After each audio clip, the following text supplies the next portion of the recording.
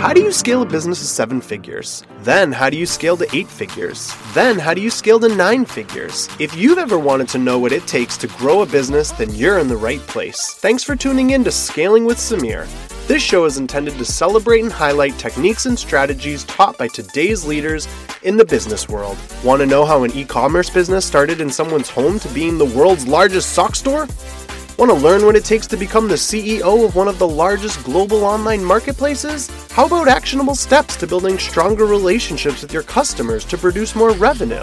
Do you know which numbers you should be paying attention to and which numbers will lead you to success? How will you make your marketing campaigns successful after cookies are gone? Want to learn from the leaders in brand building and attention-grabbing marketing? Well, all of those are already in our previous listed episodes, and this episode will be no exception. I interview the top marketers that are influencing the market, making an impact, scaling faster than their competitors, and doing good for the world. We will dissect what they did to get to the multi-million-dollar mark. I'm your host, Samir Al-Kamouni, founder and CEO of Fetch and Funnel, which is a performance marketing agency specializing in scaling businesses. Sign up to receive tactics to apply directly to your business to improve results and scale at fetchfunnel.com/podcast. At the end of each episode, my goal is to have you feeling inspired and fired up by learning from today's top innovators, marketers, and entrepreneurs. Let's dig into another amazing story about a unique business crushing it and learn from their success and learnings. Welcome back to a super exciting episode. Today, I am pumped to feature Mr. Matt Hudson and Mr. Ryan Terry. They are both founders of a really, really cool company called BILDIT. And it's a native app e-commerce powerhouse, I suppose would be a good way to word it, where they're behind some of the most successful native app e-commerce initiatives. And we're going to dig deep into this, but I think what's going to be really interesting about today's episode is, are apps dead? Should people install apps or not? Should e-commerce businesses be thinking about creating an app or not? Like, what's happening in the app space, and how should we be thinking about this as marketers? And not only should you be using apps or not, but what is the best way to get adoption? What is the best way to get people interested? What's the best way to utilize an app? And at the end of the day, we all want conversions, we all want purchases, we all want customers. So should we be using these outlets or not? Should we be using these channels? And how can you best utilize them in order to grow your business? Because that's what we're all here to do. Matt, Ryan, super excited to have you guys on. Welcome to the podcast. Thank you. Thanks for having me. Excited to be here. Would love to just have you guys kick off. Just tell us a little bit about yourselves and how you got started, and tell us a little bit about BILDIT. Yeah, so a few things. Several years ago, I was working as a senior manager in IT on an app called Belk, and realized there was a problem in the market, right? The barrier to entry for mobile app was too high. And managing the budget was too expensive. It didn't work as well on Android as iOS, et cetera. And realized there was a problem. So I got connected to Ryan and, started marching towards building a platform for companies to build mobile apps and e-commerce. Yeah, I'd say spot on. Pretty much most of my career has been on the marketing side, selling digital advertising at Walmart, Sam's Club, and most recently at Amazon. That was quite a few years ago. But I like to say I was selling ads on Walmart before it was cool, and really helping marketers understand, there's not a lot of reason to spend millions of dollars of ad budget if it's not going to a great experience, and mobile is a big piece of that. And so, when Matt and I connected, and we brought this to the fold, we're really on that warpath to make sure folks understand the importance of having a great experience, especially with native app. You bring up a really good point, Ryan, right? The experience is super important. And we're always thinking about customer's experience, mobile experience, all of those kinds of things, whether it's on the website or if someone does have an app. I want to touch on that, but maybe if we back up for a second, okay, I've got an e-commerce business, right? And my business is successful and I'm growing. Maybe I'm doing 6 figures. Maybe I'm doing 7 figures. Maybe I'm doing 8. let's not talk about 9, because if you're in the 9-figure range, you don't have an app. Well, why are you even listening to this thing? You should just go reach out to Matt and Ryan and get it done. But if they're in the 7 or 8-figure range, because I think that's a lot of our listener base. So what should you have an app? Should you make an app? Should you be interested in an app? Like, should you even be thinking, like, when does it make sense for a business to be thinking about doing this and initiating that? So I would take a layered approach to this, right? Because we get asked this question a lot, and it's an important question. I think there's 3 sort of no-brainer, stake in the ground, you got to have an app factors. First, if you have stores. People talk about omni-channel or now anywhere retail or whatever we want to call it, but the customer is everywhere. You have a store, it makes sense for you to have an app because they can scan items, they can get prices, and they're browsing, etc. If you have a loyalty program, the mobile app is a relationship. I like to call it marriage, email or web is dating. I'm not guaranteed to come back. App is marriage. They really like you and they want to come back and they're willing to get messages from you, etc. So loyalty program is another good indicator. There are people that are coming back. Another factor is number of products. If you have products that people come back for repeatedly, clothes, if you have many SKUs, that's another factor, because if they, again, it's an indicator that they'll come back and they want to shop for you. Now, where it gets a little complicated is where we talk about the market. If you are targeted towards a younger customer, and by the way, today, millennials are 42, okay? Like, I'm a millennial, man, and I'm 42. So I wish we would stop calling millennials 20-year-olds. It's not true. Those are Gen Z or Alpha or whatever. Mm-hmm. Millennials are 40s, and we have jobs, and we work hard, and we also shop online. So, those customers, they don't know that Instagram has a website. They only know that Instagram has an app. In fact, almost nobody knows Instagram has a website. But the reason why that's important is because if you are targeted towards that customer, they will think you are not even real if you don't have an app. So you do have to understand that. When you start to get into other areas, it gets more complicated and it becomes more about, do you have the best experience, like PWA, because those customers maybe only visit you once a year. And so that's where it gets a little bit more complicated. But it's about the market. The only piece I would add to that was perfect, how Matt put it. But if you're a marketer and you're at a 7-8 figure e-commerce company, ROAS conversion is obviously on the top of your mind, along with the making sure that you have the best customer experience as possible. My challenge would be to those that are considering, optimizing their mobile experience, either considering app or anything like that, is think about the money that you're spending on marketing initiatives in today's world, and how much dollars are truly being wasted on below the fold placements, or on ridiculously high priced above the fold placements, depending on the sites that you're on. And know that having a premium shopping experience, honestly, we've helped grow an app with a retailer from 10 million to a $300 million app without using $1 in ad budget.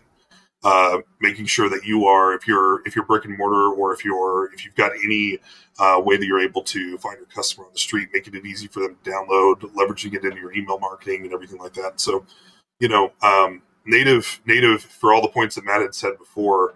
Obviously, depending on where your business is, it's important, but also, if you're a marketer, it's honestly a great tool for you to save some money in your marketing spend. So. And increase conversion, right? Your ROAS numbers. Yep. That's when people get excited, because when their ad spend starts to, particularly like affiliate marketing, when it opens up the app, converts so much better. Customers love that. It's a balance, but it's important. Right. Yeah. And I want to talk about conversions and I want to talk about experience, but Matt, you just said PWA. Ryan, you just said native. What the heck are you guys talking about? What's PWA? What's native? What are you guys, what is this? What are you we get caught with this all the time, saying acronyms, and it's just a part of the business. So Matt, I'll let you take that one and I'll follow up. PWA is Progressive Web App. It's a really fancy way of saying really fast web experience. And the reason why it's important is because there are abilities to get your web experience closer to a mobile app experience. Now, I say closer because I do not think that it's the same. I think if you're not a discerning customer, sure, it's much better than responsive, right? The way that you experience web. But progressive web app is really about making mobile web really fast. Native just means that rather than being in a web browser, rather than be on Chrome or Safari or whatever it is you're using on your device, you actually went to the App Store and downloaded the app. And what that means is it's using iOS or Android's local native system. That's where the native comes from, to make it faster and feel really good. And most of the great apps out there are native. Got it. Okay. So now I'm thinking about making an app. This sounds good. My business is doing well. More conversion sounds great. You're telling me I can market this thing without ad dollars and grow my business. That sounds really appealing. Mhm. Should I just clone my website and make it just clone my mobile website and make it an app? Like, we're talking about experiences here. I mean, I'm coming from two angles here where two very polar opposite apps I have on my phone. We talked about before we hit record was the Nike app, which we talked about sneakers, and they do a great job. The Nike app, I think, is great. This is not an endorsement for Nike whatsoever, but they do a great job, right? The customization and what you can do in there, sneaker drops, etc. They do a great job. That's a very clear repeat customer fashion, which you alluded towards a little earlier, Matt, right? But then the other app that I have as a total opposite example is Summerboard, one of our clients who it's a one-time purchase. You buy this super cool electric skateboard, you never buy from them ever again unless you need accessories or new belts or new wheels or whatever. But what the app does is it logs my miles, it unlocks training, it unlocks some pretty cool features where after I sign a little waiver, death waiver essentially, then I can unlock faster speeds and stuff like that, right? And it's a very cool user experience in that end where it just keeps, it's almost like building a little bit of a community in a sense, right? And he's building some community features and stuff like that into it, which are really cool. So those are two very unique examples, right, of polar opposites in a way, but they're both about re-engagement and they're both about using the product or purchasing more products, right? And so maybe I can't afford like the multi-million or multi-$100,000 experience yet, but I know I want an app. Like, where do I go? How should I be thinking about this as I'm building it or looking to build it? I love that you say build it all the time when you talk about stuff. You're welcome. It's very on purpose, the way we named it. I really want Ryan to talk about this one. Ryan, he doesn't talk about himself a lot, but he's a world-class strongman. And, Ryan, talk about, the community of strongman in the course of buying fitness gear, That's a great experience. So I will really quickly before I jump into that is I really want to refocus. Like, okay, you've got your mobile phone, and you're trying to understand, like, okay, how does that affect the customer on the day-to-day shopping experience for them? Having the mobile device in someone's home to shop is the closest thing to e-commerce 3D printing. What I mean by that is there's so many capabilities that a phone has now. The new iPhone Pro, literally people are starting to get rakes for. And if you don't know what a rake is, it's where you see those people at sporting events that hold the two handles together, and they've got the really fancy camera that they have so that they can go around and be able to record people, and it's not really bumpy. People are spending $2,000, $3,000, $4,000, $10,000 on a setup for their phone rather than on the camera. Why that's important is because Amazon, whenever they perfected the idea of being able to shop, it was Amazon Closet, right? It's very popular today for apparel, where you could go into your closet and you could try on anything you wanted to and make sure that it's fit right. It's gonna fit your body okay. And so this goes back to what Matt was saying. And so I've been a national level strongman for years now, and it's what I love to do. Like, other CEOs and other C-suites, they're running marathons, and I'm picking up 400-pound logs. But that's what we are at BILDIT. We're all unique and we're all different. We pursue our passions outside of work. But for us in strongman, we're massive people for the most part. Like, I'm 6'5", and 420 pounds, and so to find clothes, to find equipment that works for us, to be able to That's that community. We have Reddit threads that's just us in the community talking about, oh, what's Titan Fitness doing? What's Cerberus doing? What's so-and-so doing? And, oh, did they just release this? And so Matt's bringing up a great point here to letting me leverage that as a metaphor to say, if you want, depending on what your business is, you definitely want that community, your target audience community engaged, and you want to make it as easy as possible for them to be able to shop your product, and make it also to where they can use the thing that's on them 24/7, their mobile device, in very creative ways. Augmented reality. People forget that that's actually a legitimate way for you to be able to see if a piece of furniture is going to fit in your home. And people say, well, that was not really a big deal. You're right. 10 years ago, augmented reality was terrible. Because we tested, things at Walmart and things like that for specific brands. You're right. I agree with that. But now, the fact that you're able to take your phone and you can accurately, within like an eighth of an inch, be able to measure, a wall space to put your picture frame on. Yeah. So yeah, the mobile device is a key part of anyone's life now, and it's very, very important that your shopping experience is as integrated as possible. So if you are so Gymshark, is releasing an app, and if you're a fitness brand, you often mix in, the GPS running capabilities. Under Armour bought MyFitnessPal, right? Yep. And they bought other apps too. Yep. So you're absolutely correct. It's about the community and finding utility and engagement that Ryan brought up, in order to drive people back in. And I talk about mobile app being a relationship all the time, and a community is just a group of relationships. Yep. So yeah, mobile app, you need utility, right? You need something interesting, community.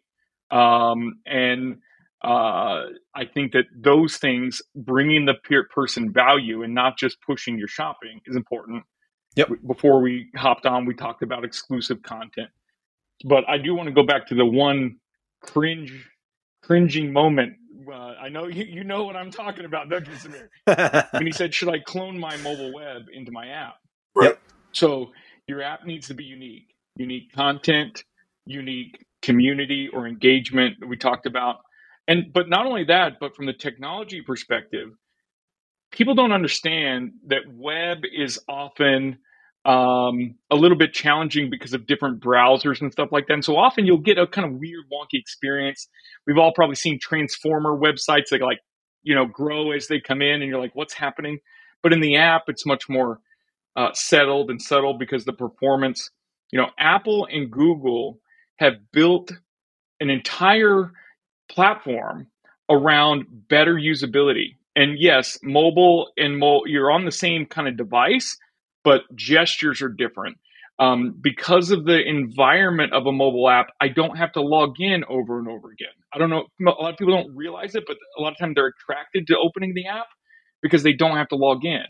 Yep. Now, they don't think about that, but on web, because it's connected to a server and a bunch of other nerdy stuff that nobody cares about, you always have to re-log in. Yep. Right? Unless you're Amazon, but Amazon does some unique things and they've got a ton of money. But most places require you to log back in within 30 minutes or an hour. Mobile app doesn't do that because it's all sandboxed to your device. Privacy concerns are maintained. Push notifications, they're available on web, but nobody's going to do them in their browser. But they will accept them on the app. 40%, I would say, will accept push notifications. Again, once somebody's willing to marry you by downloading your app, which I always hear from people, well, who's going to download my app? Well, the people that like you the most are the ones that are going to download your app. Well, it's only 10%. Oh, good idea. Let's alienate those 10 to 20 to 30. And if you're a Groupon, 60% of your people are those people that come back. I remember the day I talked to Ryan and that he kind of decided to come on board because I spent a lot of time convincing him. He's very good looking and it's very hard to recruit him onto my team. But he said, you know what I found out? You strong-armed him, I bet. That's exactly what you did. Yeah, 6'5", this guy. I'm up there. You should see it. I'm a pretty big guy, and I feel like anyway. But the light bulb went off when he found out that 60% of Amazon sales came through mobile, right? And if you ask people, do they pull up Amazon.com in their browser? No, they don't. They use the app Yep. because it's fast and it's easy. So if you make it fast and you make it easy and they want to come back, those customers who are willing to marry you, you better not alienate them. Yep. Because those are the people that spend more, that want to spend time with you. So yes, there is a barrier. You have to get them to download your app. There's a lot of good ways to do that. Yeah, and I just want, and I interrupt you. I apologize, but one thing I'll add to that is for everyone that's listening and you're doing your research, you're trying to understand, like, okay, well, if I'm a marketer, which I believe that's most of your audience is like, okay, I care about the experience, about conversion. If you care about conversion, it's very important to understand that there's metrics all over, like Statista, eMarketer, you name it, to be able to say, like, okay, only 12 to 15% of e-commerce sales come from mobile. And that is so not true. The real stat that you need to be looking at as a marketer is that did you know that 8 to 9 out of every e-commerce dollars are influenced by mobile? Mm-hmm. So there's a big difference there. And Matt's just kind of alluding to why it's so important is like, okay, don't look at this as like, okay, well, if I'm just looking at sales, like then mobile still, it's getting there. It's a rocket ship right now. In a couple of years, it'll be 20%, or even more, right? But influence is key. If you have a terrible mobile experience, this goes back to what I said at the beginning. If I've worked in ads for years, people have wanted to spend $500,000 on an ad that goes to a landing page that has no call to action or anything like that. It's like, what are you doing? You have to be thinking the same way. And mobile influences where those dollars are spent, either on a desktop at the end of the day or even so. We talked about scanning prices, scanning QR codes, browsing. How many times have you gone into a store and browsed a competitor, or maybe you're the competitor, or hey, maybe they have a better online price, or maybe they have a SKU my favorite use of mobile app is if they're out of my size, because I'm kind of a tweener, like I don't always have a size, right? But I can kind of shop in not a big and tall store, but not quite like on the edge of it, and so, but you can scan to say, oh, do they have it online, right? And all of those cases drive what ultimately you sit in your bed and shop. I add a bunch of stuff to my bag. My wife checks out and buys it and sends it to us. So conversion, it goes up against mobile web. Desktop, obviously, it's challenging to beat them in conversion because you're only going to your desktop to buy. But it beats mobile web. AOV is higher. Customer happiness is higher.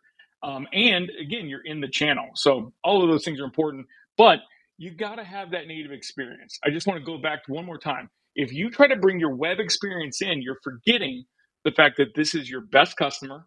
They have higher expectations. They're only spending 2 minutes or less inside your mobile app instead of maybe 5 minutes on desktop. That means it's got to be faster. It's a different customer and a different use case, even if it is the same customer. So bringing all of the content and junk and whatever from your web, if you pop up those stupid, subscribe to my email boxes, and I know the marketers hate that I just said that probably. But if you do that in your app, you're making a mistake. Right. You should do that on your web, not in your app, because those customers are already subscribed, right? And they want the better experience. So you got to understand the differences. Just because it's on mobile doesn't mean that it should be the same. It's not the same customer. No, and I'm really happy that you said that, because it is a really important point to make, just because I think it's a misconception that happens a lot. But not only I understand it's the cheap and easy way to get an app done, right? And so I understand that, right? And so I think for a lot of people, there's a lot of service providers out there that like that's all they do, right? That's what they're like, oh, you want an app, and then that's what they do for you, right? And okay, that's nice, like, but on the other end of it, I feel like you're better off just not having an app if that's all you're going to do, right? Because then because then if I install that and I see that, I'm uninstalling it. There's no benefit to me at the end of the day. And then I'm never going to download your app ever again. And now you've lost the opportunity to market to me in a more unique way. And even if it is 10% to your point, like those are your diehards, right? Those are the people that are ride or die. Like those are the ones that are going to be with you and be evangelists for the brand. And we talk about this quite a bit on the podcast, because a lot of the times we're always solely focused on just new customer acquisition, but like we end up ignoring where we can reactivate or get our existing customers to spend more money. But that 10%, man, they could 80-20 rule, right? They could drive a huge percentage of your revenue. And if you don't market to them in the right way, then it's a missed opportunity. But on the other hand, I think creating these unique experiences can completely separate you from the others. We're gonna have one of our clients on actually in a couple, probably in our next like second or third podcast from this one, called Fit as Fuck, FITAZFK. But they started as an app and as a workout type of program, very unique. They did a ton of before and afters and all that kind of stuff. And their whole thing was like to get fit as fuck, right? And so then they built this community of people who were getting after it, crushing it, hitting their goals, right? I know you guys are going to appreciate that. And then, but then everyone wanted to wear their brand, right? Because it's like, Lululemon doesn't mean anything to me, right? Like most of these brands don't mean anything to me, where like I'm not repping any proud moment, but then you rep this like, hey, I'm fit as fuck, right? Then it's like this proud moment, right? Where like, and now they're this huge clothing brand as well, but they really differentiated themselves actually with the app and the community and this engagement first. And then they came out with after, right? Yeah. Mm-hmm. Very much so. Absolutely. I mean, I think they understood their customer, right? Which is get them engaged, brand it in a way that people will want to wear. I don't know who they are, but my assumption is they thought about this ahead of time, right? That they knew people would want to wear something that said FAF. And by the way, we consider our framework, we call it FAFE, which is fast as fuck framework. I'm sorry, fast as fuck front end. Because the speed is really important, right? In mobile. But yeah, it's understanding that it's not just a channel. It's not just a whatever. It's not just another place to be. A lot of people think, well, I need an app because my competitor has one, or I need an app because I'm not in the app store. And that's true. I mean, you need to be everywhere your customer is. But what's more important is having that really good experience, the fast one that understands their community, that engages with them. Again, MyFitnessPal bought by Under Armour. Under Armour knew that the people that would buy Under Armour are people that would potentially want to be tracking their diet and their workouts. Right. And workouts a good example, but there's other communities too, furniture, recipes for grocery. There's all sorts of different communities in these mobile app solutions because they understand its relationship. But brands have a relationship too. And maybe you don't have a fitness app inside your, e-commerce store, but you do have people that care about you and that want to hear from you and buy your products and get your promotions. I think about like Chipotle. I can only get the quesadilla in the mobile app, and Chipotle in its own right has its own little community, Sonic now has their drinks inside in their mobile app that you can only get the Blue Ocean, whatever, the 2:00 deal. Belk, the one I worked at before, they put a lot of in-app promotions specific. But let's say you cannot afford to build a mobile app. There are some really good entry-level things that you can do to help you move in that direction. An example is you want to find out, okay, do people want app? Does my customer want an app? You can build what's called an app clip on iOS or an instant app on Android. And an app clip will actually give you a native experience, a miniature version, just by clicking the link. So if somebody sends you, and I like to use TikTok because it's so popular right now, but if I send a message to my mom who's not on TikTok that's got a TikTok link, it'll pop up that full native experience right there like it was on her phone. And companies can now do this, and they're starting to use it for things like scanning a QR code in the store and seeing a product, or sharing a link that gives the native experience that's faster to add to bag, that sends a push notification, some of those things, or curbside pickup, where you get the sort of better GPS navigation going directly to the store. App clips are a really good way to see, hey, is my community engaged? And they're less expensive to build. And you can kind of see, what does your market look like? Putting up an email list for people that potentially would want app. Stuff like that. And again, getting your mobile web faster and seeing that increase in conversion and realizing that there's an even better opportunity by having this relationship we talked about is another good way. So constantly improving and adding performance and giving them the best experience. And again, anybody who has gone to log in to a retailer that or an e-commerce site that they use and forgotten their password will know the value of having an app for some, because you just simply don't want to remember. I only check I check all my banks only on my phone, right? I never check my bank or my credit card. Like I never check it on desktop. Forget that. So I'm so glad you brought that up but it's true, right? Do you guys must do this? Everybody does that, right? Come on, let's all be honest. Because people feel like they can pay their bill really fast and safely in the native experience. I started that way too. I have all of my bank apps on my phone. Why do people not shop on the web? And I never realized it until I looked at my little bank folder and it had like 10 apps and I was like, why is this? And then I realized because I just want to pay my bill really fast, or like I just want to click it and pay and save it. And yeah, that's a perfect example. Sorry, but it all worked up. Yeah, no, but it's true, right? So, okay, but QR codes was a good example of like, okay, they were too early for their time. Then everybody thought they were going to die. QR codes is just this dead dinosaur thing that's never going to, just never going to work. And then now all of a sudden COVID just created that massive boom of QR code everything, right? And now we QR code everything, which is great. I've always been for QR codes. I'm fine with that. But guys, come on. Apps are dying.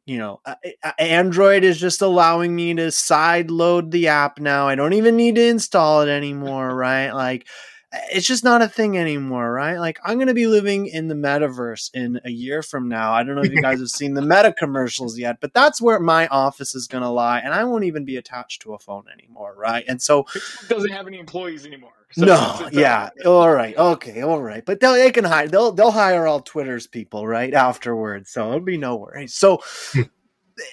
I'm obviously kidding, right? I think there's a lot of misconceptions around this, and so where does that lie, right? Like because obviously if you want to build that really unique, you are doing 8 figures, you do have a very successful e-commerce business, maybe even 7 figures, but it's a very good investment for you to invest in.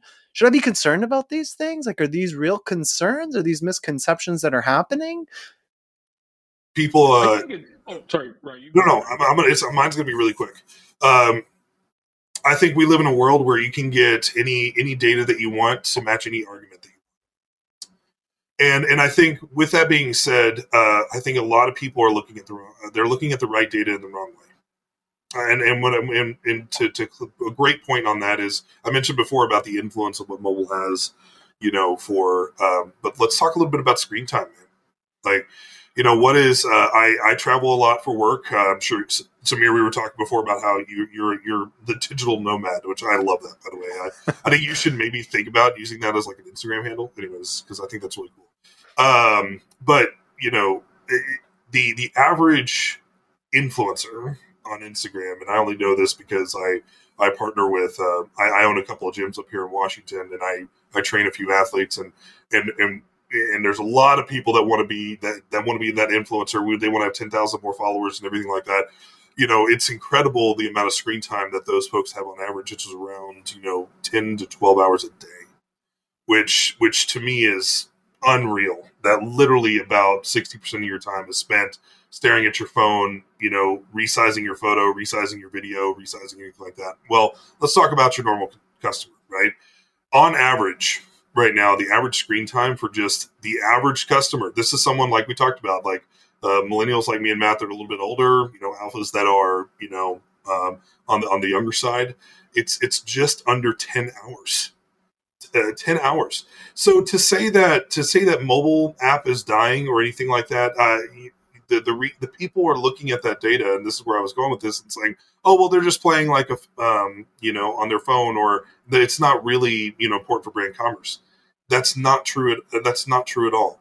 Everyone is, if they're sitting in the doctor's office and they're watching Netflix on their headphones or something like that, they get bored with their show and then they're going to go look at like their Flipboard or something like that, and so you have to make sure when you're looking at the data around mobile, like if you're seeing something that's like app is dying or anything like that, make sure you're paying really close attention to what your customers are doing on their device. And I'm alluding to what Matt had said before, it's important to know if your customers want app or not, but make sure that you're looking at, the right pieces, because you might be missing some insights that you really need. I think a very simple way to think about it is, I can't think of the last time I typed Amazon.com into my phone. Yet I shop Amazon all the time, right? Or any one of the retailers that I have. I can't remember the last time I cranked open my browser, right? It's got 200 tabs open on my phone because I kind of use it like bookmarks, right? And typed in somebody's name. Like, if every marketer in the world knows that email is one of the primary ways to drive marketing, right? It's long lived. People are accepting of it as long as they like your brand. Sure, people unsubscribe and there's some ups and downs, but generally that is the start of an important relationship. And to a degree, SMS, but people are, I think, a little bit apprehensive about SMS.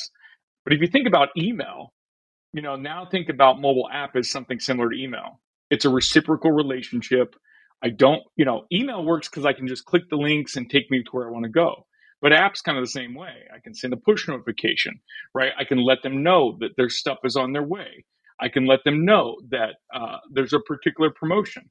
If they have a credit card, pay your credit card. If you have a private label card or something like that, or if you have an installment program, or if you have a loyalty program, letting them know how close they are on points. That is an open channel to talk to the customer that they have allowed you on, that they've explicitly said, let's talk. And so, yes, it's 30, 40, depending on the type of e-commerce site you have, maybe it's 30% or below of your customers.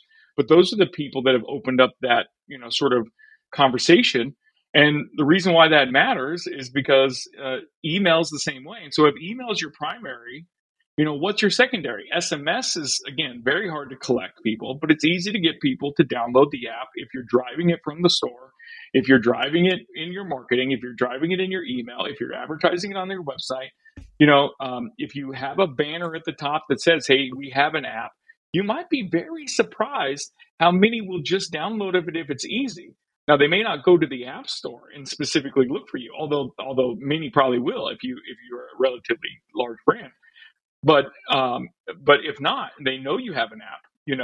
Lululemon, you brought up, they've got an app. Pabletica has an app.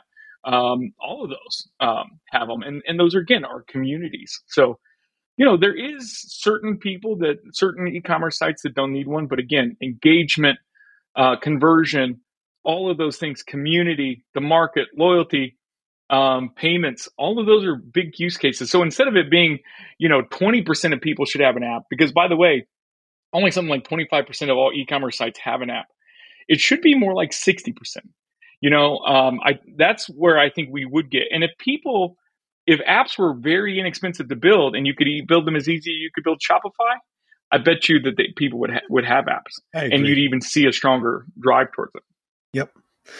No, I agree. But yeah, that's the hard part, right? Is I think a lot of businesses, for them to be able to get into it, to be able to build one, it's a daunting task. That's why a lot are the mobile websites. I think we're finally over that phase. I think there was probably some service providers that were pushing that and able to allow that. But I agree with you. But now I'm thinking into the future, right? Because VR is going to be very important for marketers to adopt. I think AR will be even bigger.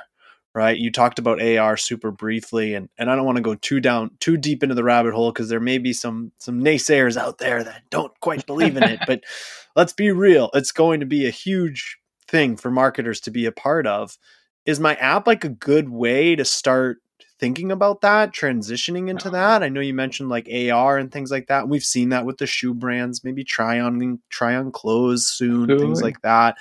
Do you think this is a good way for me to start dipping my toes into that world and potentially have a even faster adoption of those types of things? Like, how do you see the future of that going?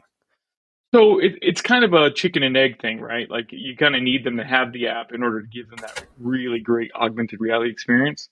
When Apple releases their headset, you're going to start to see people inch into it. And I think it's kind of like the hype cycle, right? If you read Gartner or Forrester, the hype cycle is a great way to look at things.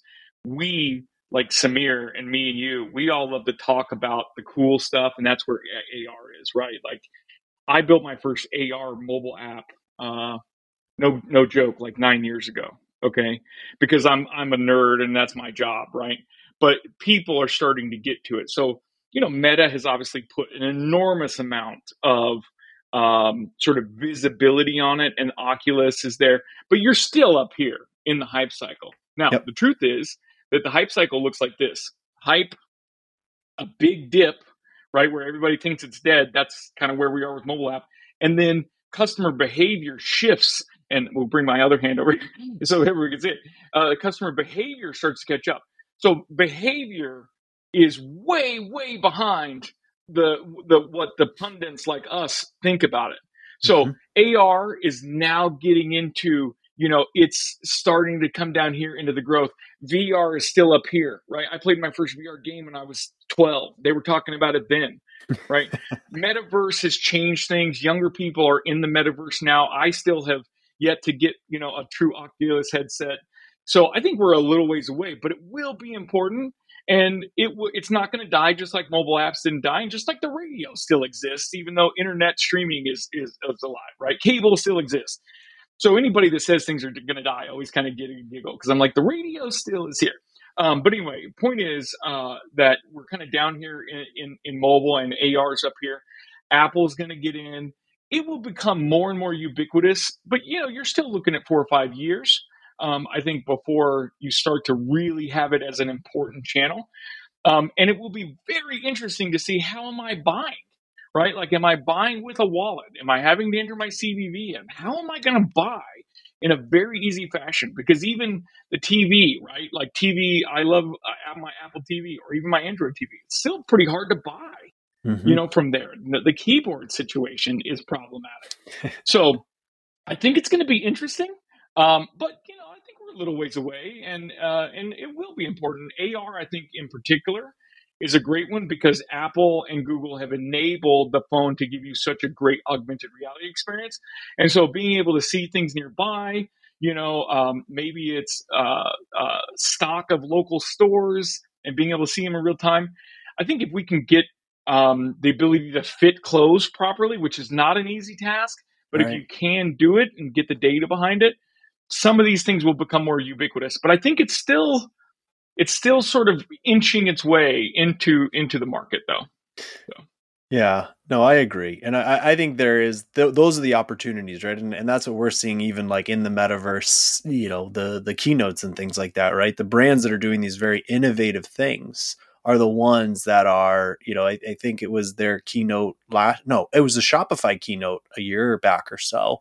And there was that lingerie brand. I can't think of the name, but you put your body type in and it changed the entire website to showcasing your body type, essentially wearing their lingerie. Incredible. Right. That's a really unique experience that's starting to go towards an AR direction. Right. Which I think absolutely. And they were showcased for that. And it was, I'm sure, a difficult thing to build, but like, man, what a different key point of differentiation. Separately and completely separate from this, but I love the sites that let you pick the model. There's not that many of them, or even tell you the model sizes in the description. I think that's fantastic, because I like to call myself an oddly shaped body, and I'm like, I'm not going to look like this guy no matter what the shirt is. Can we put a slightly bigger guy up there? Something, Yep. Yeah. So what excites you guys the most in the year ahead? Either e-com industry, within your own business? Ryan, do you want to take it?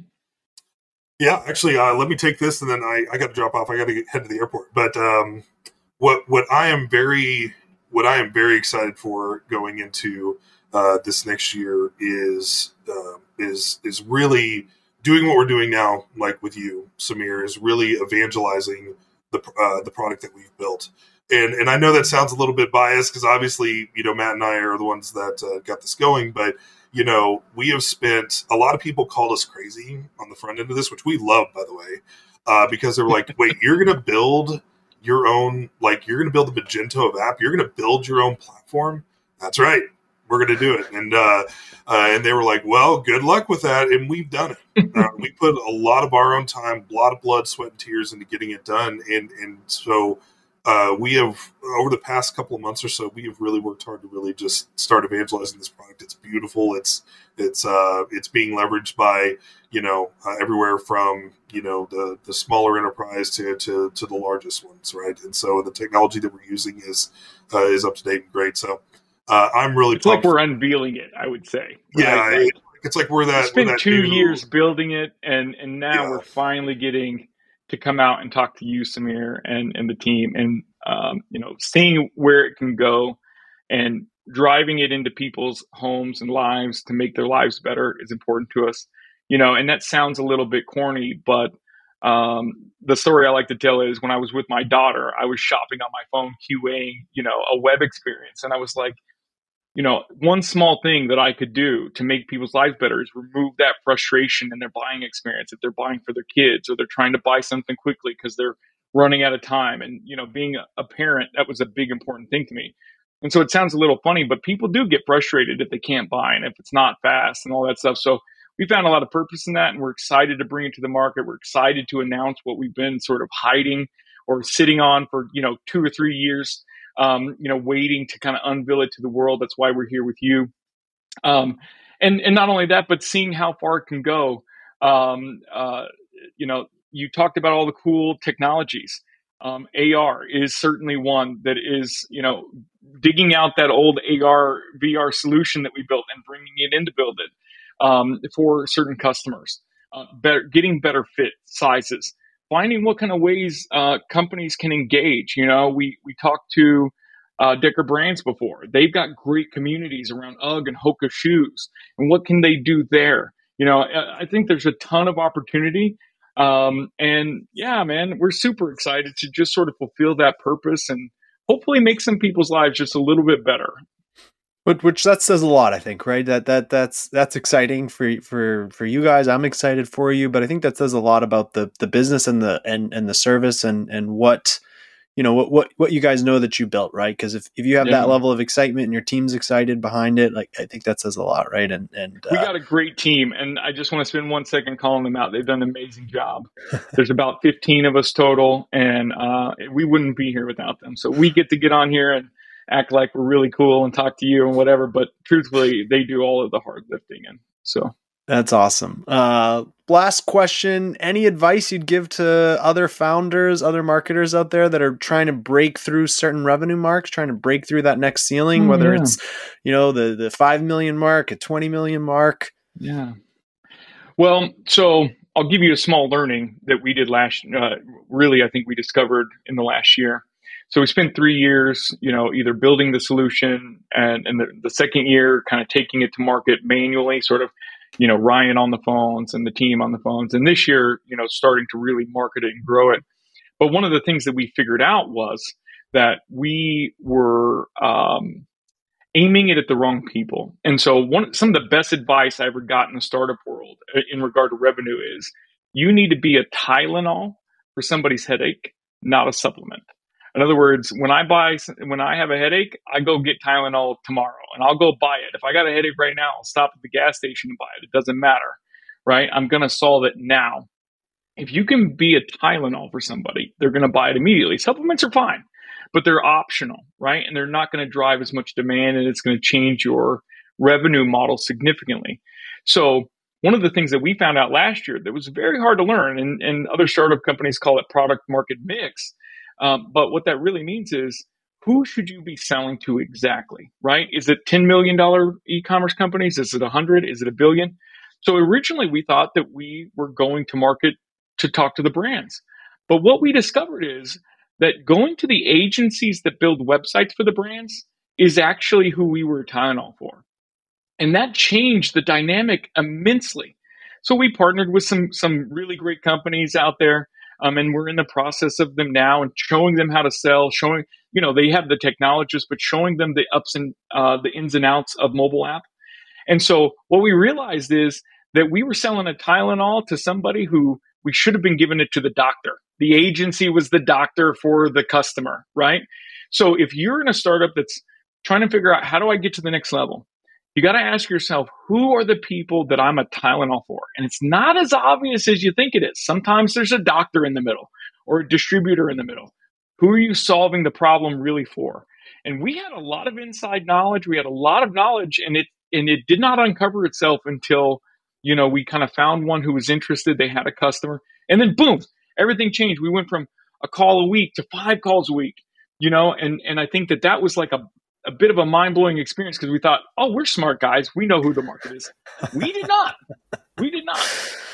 Good one. Great advice. Ryan had to pop off. Matt, I really appreciate you being here, and Ryan as well. I encourage anybody who's out there, if you got an e-commerce business or you're thinking about getting an app done, reach out to BILDIT, talk with these guys and see if it makes sense for you. We'll have a link in the description for it, but it's BILDIT.co. Matt, thank you so much for being on the podcast. It was a really fun one. Fantastic. I appreciate it.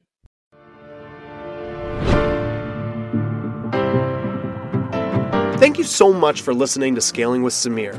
Please subscribe and leave us a review. Your thumbs up, ratings, and reviews go a long way to help promote the show and mean a lot to me and my team. We also have snippets of these episodes on YouTube. Scaling with Samir is sponsored by Fetch & Funnel. We've partnered with hundreds of businesses and generated over $500 million for clients using our trademarked Fetch & Funnel method. If you're trying to scale your business, get in touch with us today at fetchfunnel.com. You can also get content that you can learn and apply directly into your business to improve results and scale on our email newsletter. If you are a successful business that is crushing it and would like to be on this program, please visit fetchfunnel.com/podcastguest. Thanks for listening, and we'll see you next time.